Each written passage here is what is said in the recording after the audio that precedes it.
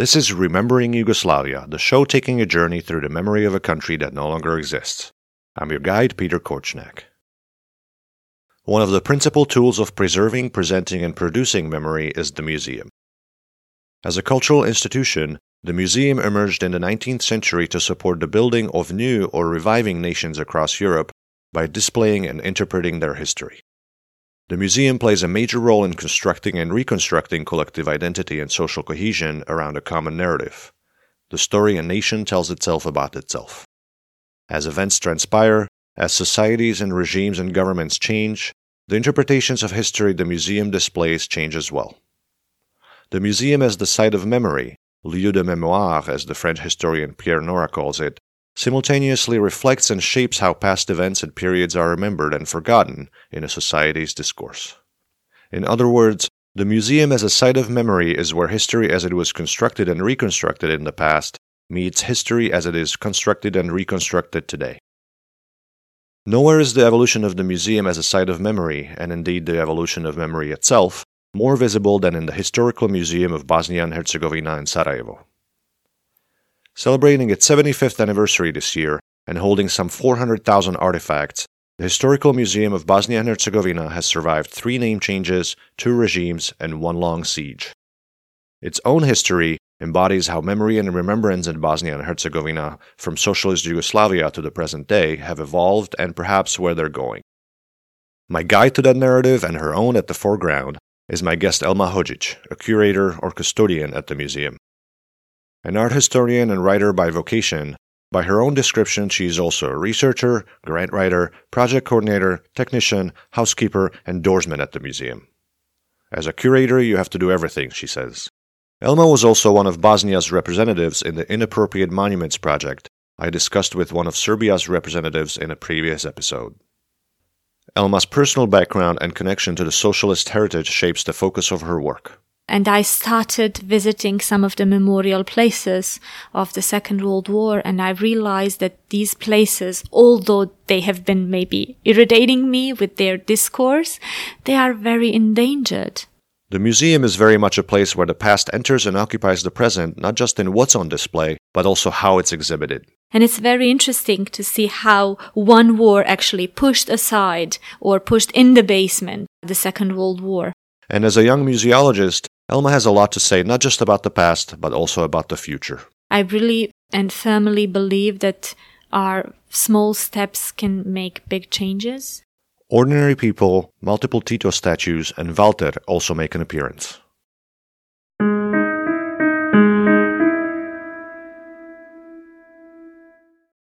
Elma Hodžić, you were born just as Yugoslavia was falling apart, and so you have no personal recollection of the country itself. How did your family background and education shape your life? I was born 3 years before the war in Bosnia and Herzegovina started.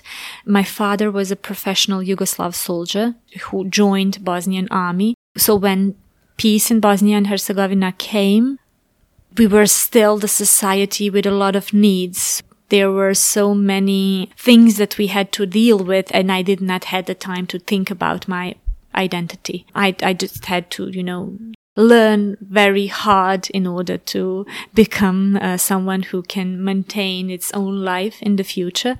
Then I've decided to study literature and art history.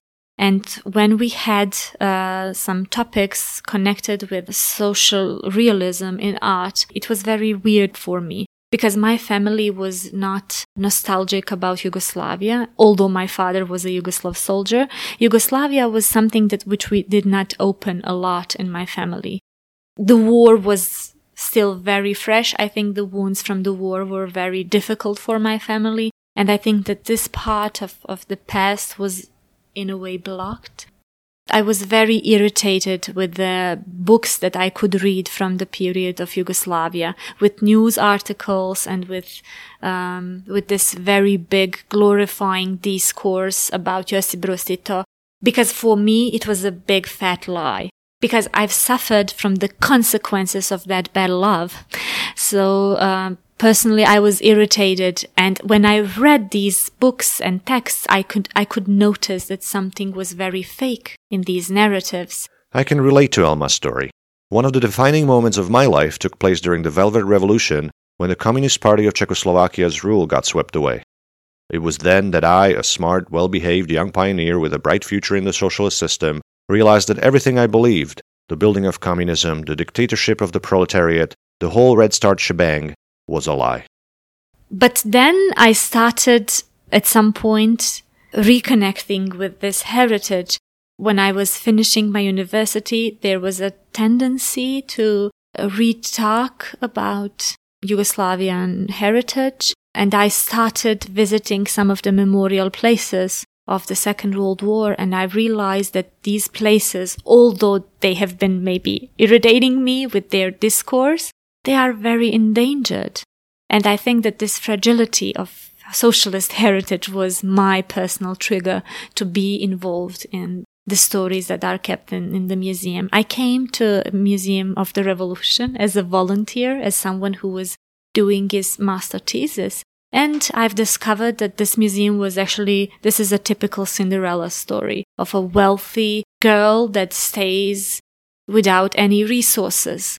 So I wanted to be part of it. I feel a very natural need to help the museum. And that's how my symbiosis with the museum started. It's about discovering this big potential of socialist heritage, which was there. It was just standing in front of my eyes and sometimes fingers.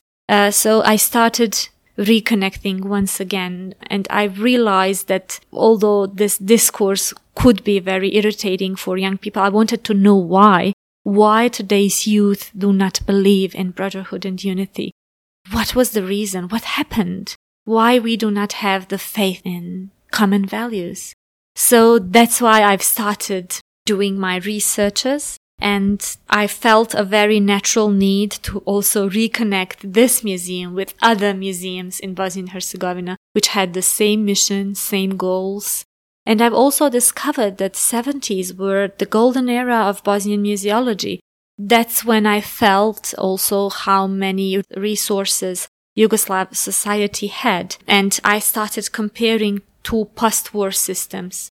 Bosnia and Herzegovina after the Second World War, Bosnia and Herzegovina after the last war, what were the differences? So there were so many open topics and open questions that are still there. I've literally did not manage to answer any of them. But nevertheless, I find this process of raising questions very important.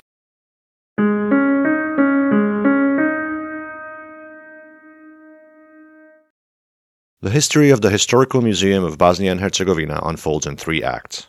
In the first, from 1945, when the Second World War ended, to 1992, when the siege of Sarajevo began, it was called the Museum of the People's Revolution of Bosnia and Herzegovina, then the Museum of the Revolution of Bosnia and Herzegovina. The Museum of the Revolution, as it was commonly known, was Socialist Yugoslavia's premier cultural historical institution. It's the phase when the museum was established as a place to keep memories on the Second World War and to use these memories in order to create collective identity, collective spirit, collective narrative of ex-socialist state. The museum was actually designed to be a place which would have a dialogue with the society. Posters and propaganda were used as a medium to make collections. People have been invited to take a role in establishing the museum. It's a phase of Bosnian history where the society felt, or the state also felt, the need to make the memory public and to actually commemorate not just the victims of the Second World War, but also to remember the important personalities, historical characters, and also to mark important battles and important events of the Second World War. And in that terms, the museum played a huge role. So the museum was actually a coordinator of unofficial network, which was established in the 70s. And the curators of the museum had an important role to help their colleagues to build museums and memorial places. The museum participated in creating Memorial Park in Vratsa, the museum in Foča, in Drvar, and it had so many cooperations with other smaller memorial institutions. It was very important the fact that Bosnia and Herzegovina was a state or republic with the largest number of national heroes, where the major battles of the Second World War occurred. So it was very important in a way to recreate this collective memory and to use these past historical stories to create better future. So the museum was a generator, not just in terms of creating these memories, but also directing youth and locals to the better future.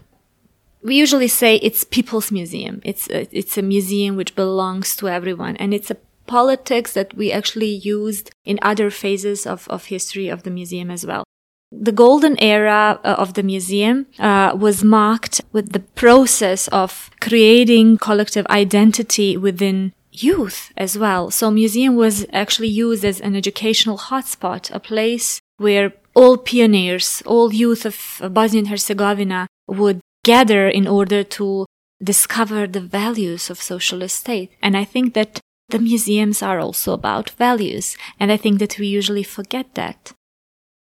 The museum building is a wonderful example of the international style in modernism.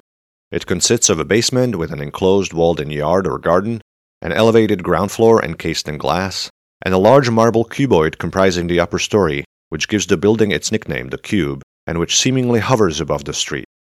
A droll story on the museum's website relates how one of the architects conceived the idea for the building. When the idea was born, the only paper that he had beside him was toilet paper.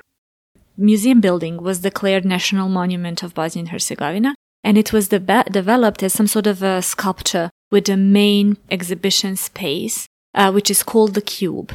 And the Cube, before the last war in Bosnia and Herzegovina, the Cube was all about socialism, history of Yugoslavia, history of the Second World War. So there was a big narrative there which supported the idea of socialist state.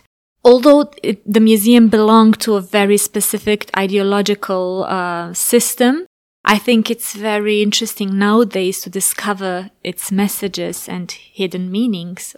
The second act of the museum's history unraveled during the Siege of Sarajevo from 1992 to 1995. The museum's building was damaged by the shelling. Some of the damage is still visible.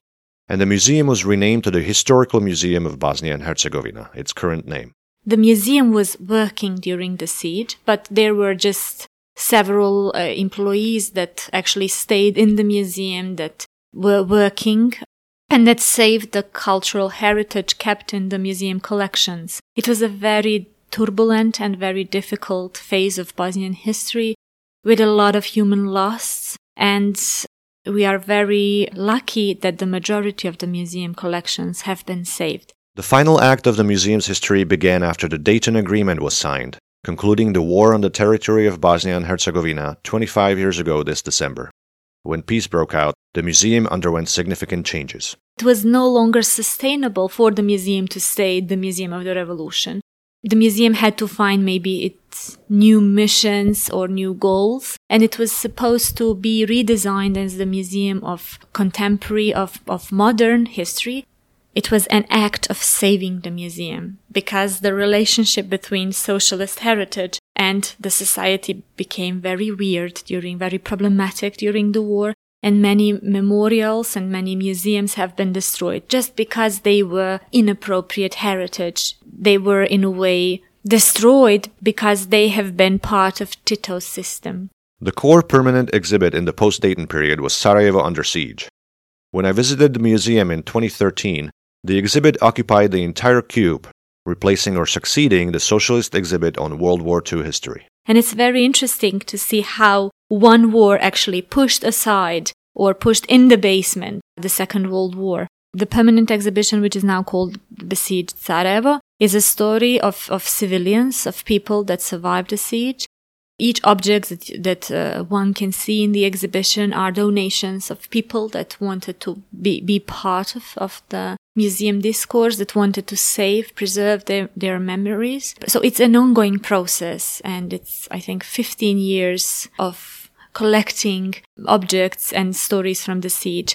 But now we are in the process of redesigning the whole exhibition. We have invited friends of the museum, international museologists, museum professionals, heritage professionals, and international historians to help us in rethinking the stories about the siege.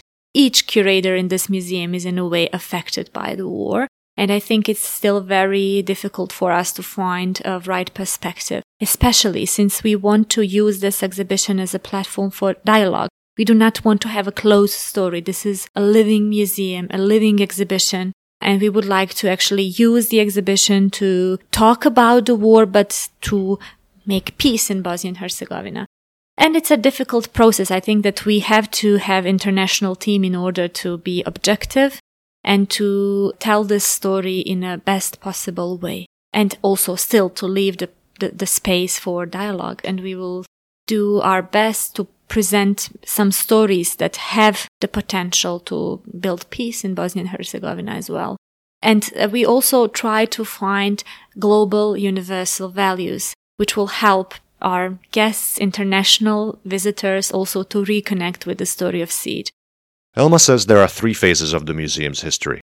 But on my most recent visit in December 2019, I noted something new outside the truncated siege exhibit. I'd venture to say the museum has entered the next phase, applying an approach that's nowadays called bottom-up, but that actually resembles how the museum operated during socialism. For example, the Living Museum exhibit had, in the summer of 2019, artists, curators, and researchers produced artworks and curatorial critical interventions relating to items from the museum's art collection and to use the museum space as an open art studio. And an upcoming exhibit will explore the role and stories of Bosnian women in creating monuments and memorials around the city. At any rate, the museum does its work without any support from the government. This affects not only the museum's finances, but also its memory-making capacity. Josip Broz Tito actually, as the figure of the president, played a huge role in marking the place as an important educational and memory place. Museum curators used to write letters to Josip Broz Tito, and the cabinet of the president would answer to these letters. We have an impressive guest book where Josip Broz Tito actually wrote down several words about the importance of this institution in the socialist system. And I'm saying all of this because nowadays museum works in a totally different way. Still, there is no Ministry of Culture of Bosnia and Herzegovina on a state level. Republika Srpska has its own Ministry of Culture. Federation of Bosnia and Herzegovina has its own Ministry of Culture. But there is no common ministry, there is no common narrative, there is no common idea of the potential or importance of cultural institutions in order to create collective identity. And I wonder also what would be post-war Bosnian identity. Do we have an identity? Museums are very serious institutions, but also very lucid institutions as well. It's a paradox of an institution which is trying to be a bridge between past. The past is not sustainable. It's very fluid. It's very somewhere in the air. And the presence, we have the sense that it's very there, and the future is still very in the air. So how to be a bridge between time? How to be a time machine? That's what the museums are all about.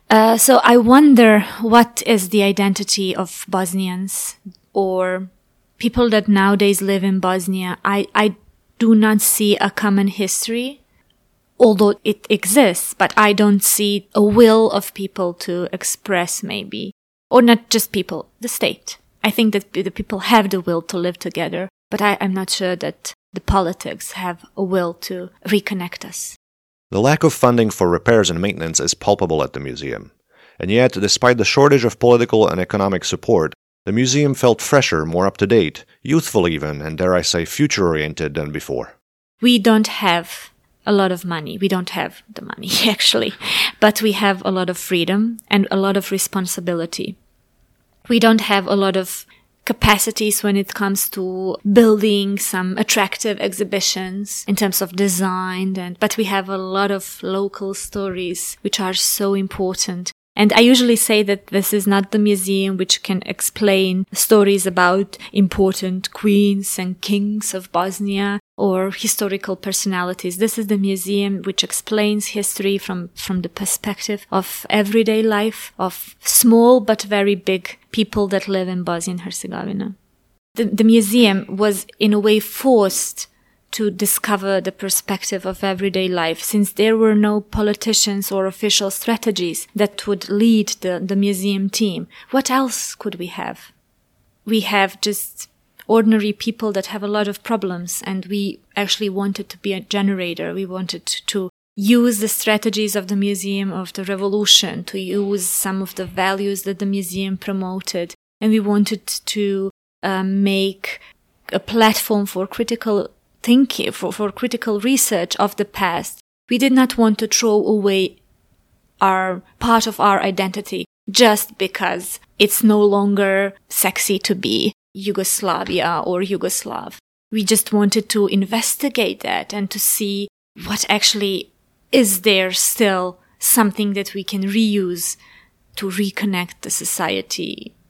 And, just to critically observe the discourse of the Museum of the Revolution once again. We want to overcome the perspective of the victim.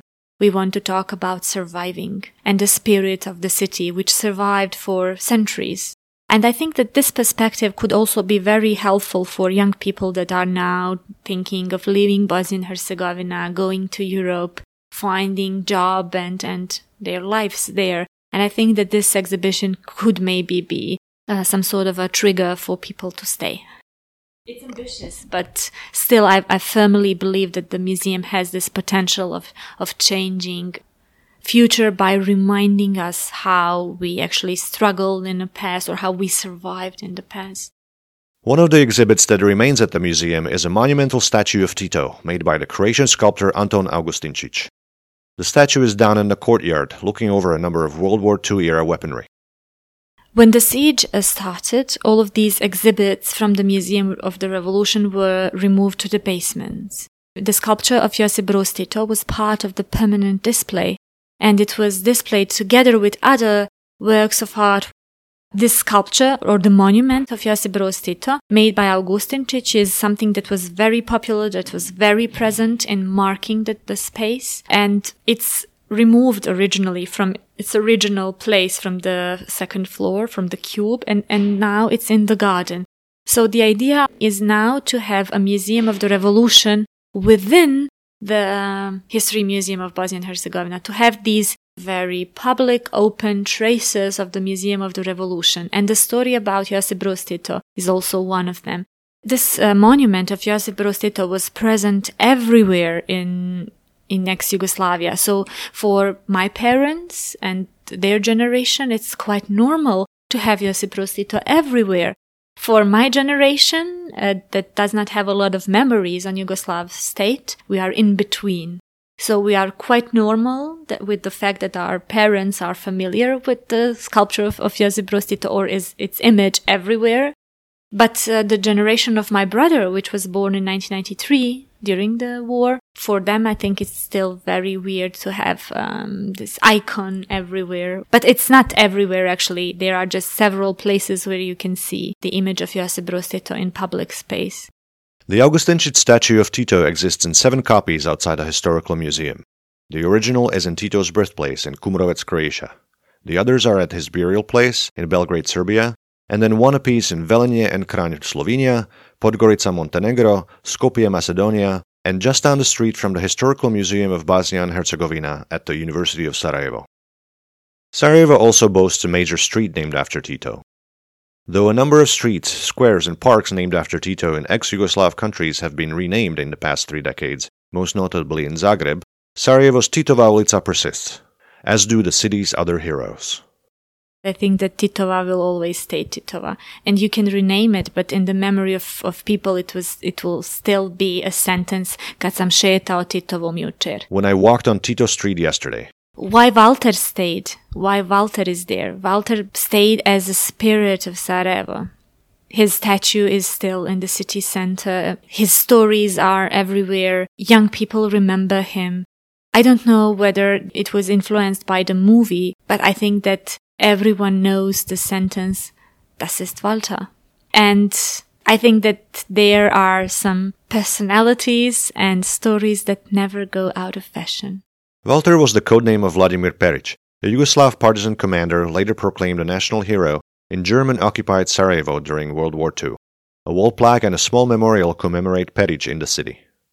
The 1972 film Walter Defends Sarajevo fictionalized Perić's wartime activities. It remains one of the most popular Yugoslav movies of all time. Its best-known line is delivered at the very end, in German, by a Nazi commander who had learned his fight against the resistance may just be futile. You see that city? That is Walter.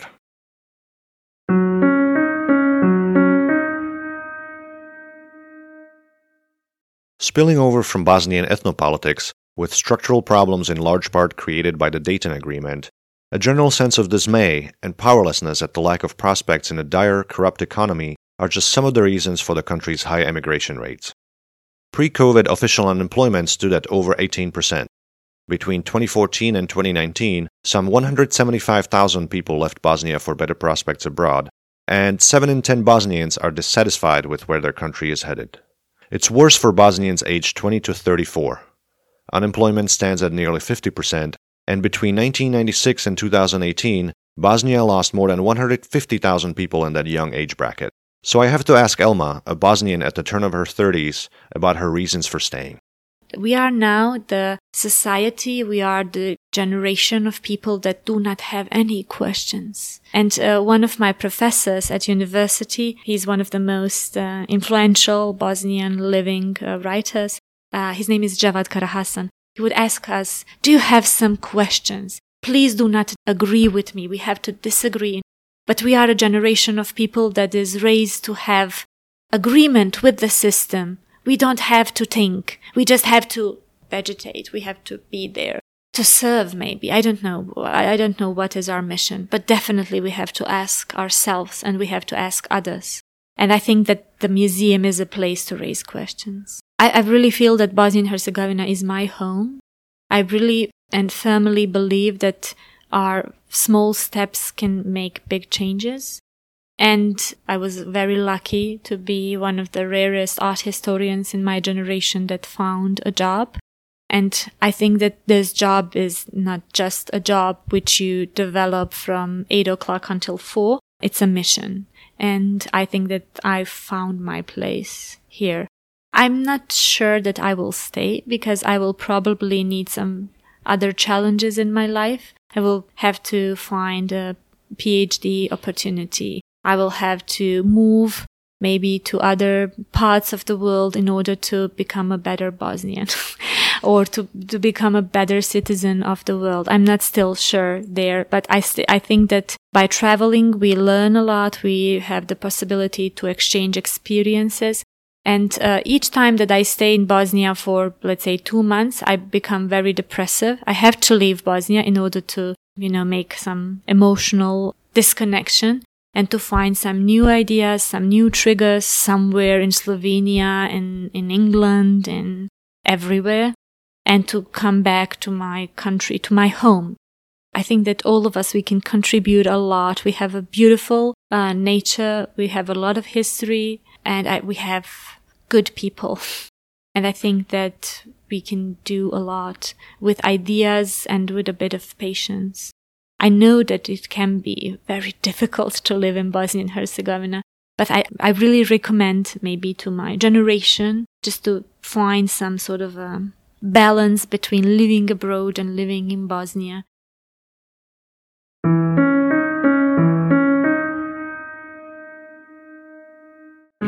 My final question to Elma is, how can people support the museum, aside from visiting, of course? I shouldn't have been surprised that despite the financial and other tangible issues the museum faces, the first thing she said was, tell us what you would like to see in the museum. You can also donate objects and stories and, of course, money.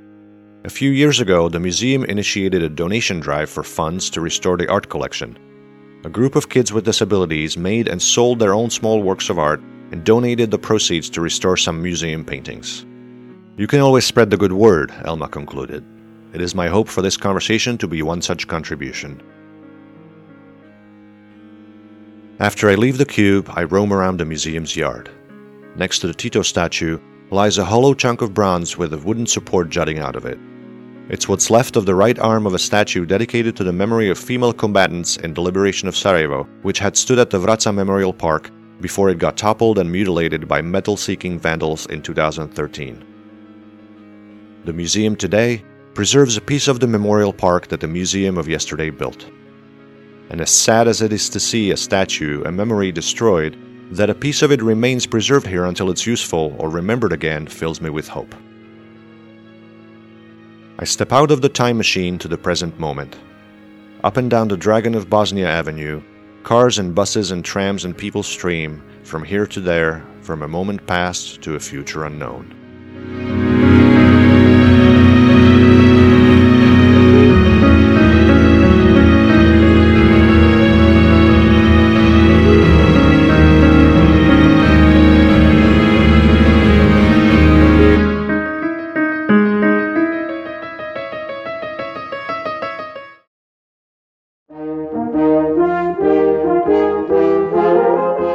That's all for this episode of Remembering Yugoslavia. Thank you for listening. Find resources, subscription links, and ways to support the podcast at rememberingyugoslavia.com/podcast. And if you'd like to bridge the present and the future of Remembering Yugoslavia, please leave us a rating or review on your favorite podcast listening app or chip in on Patreon. Outro music courtesy of Robert Petric. Additional music by No Sense, licensed under Creative Commons. I am Peter Korchniak. Ciao!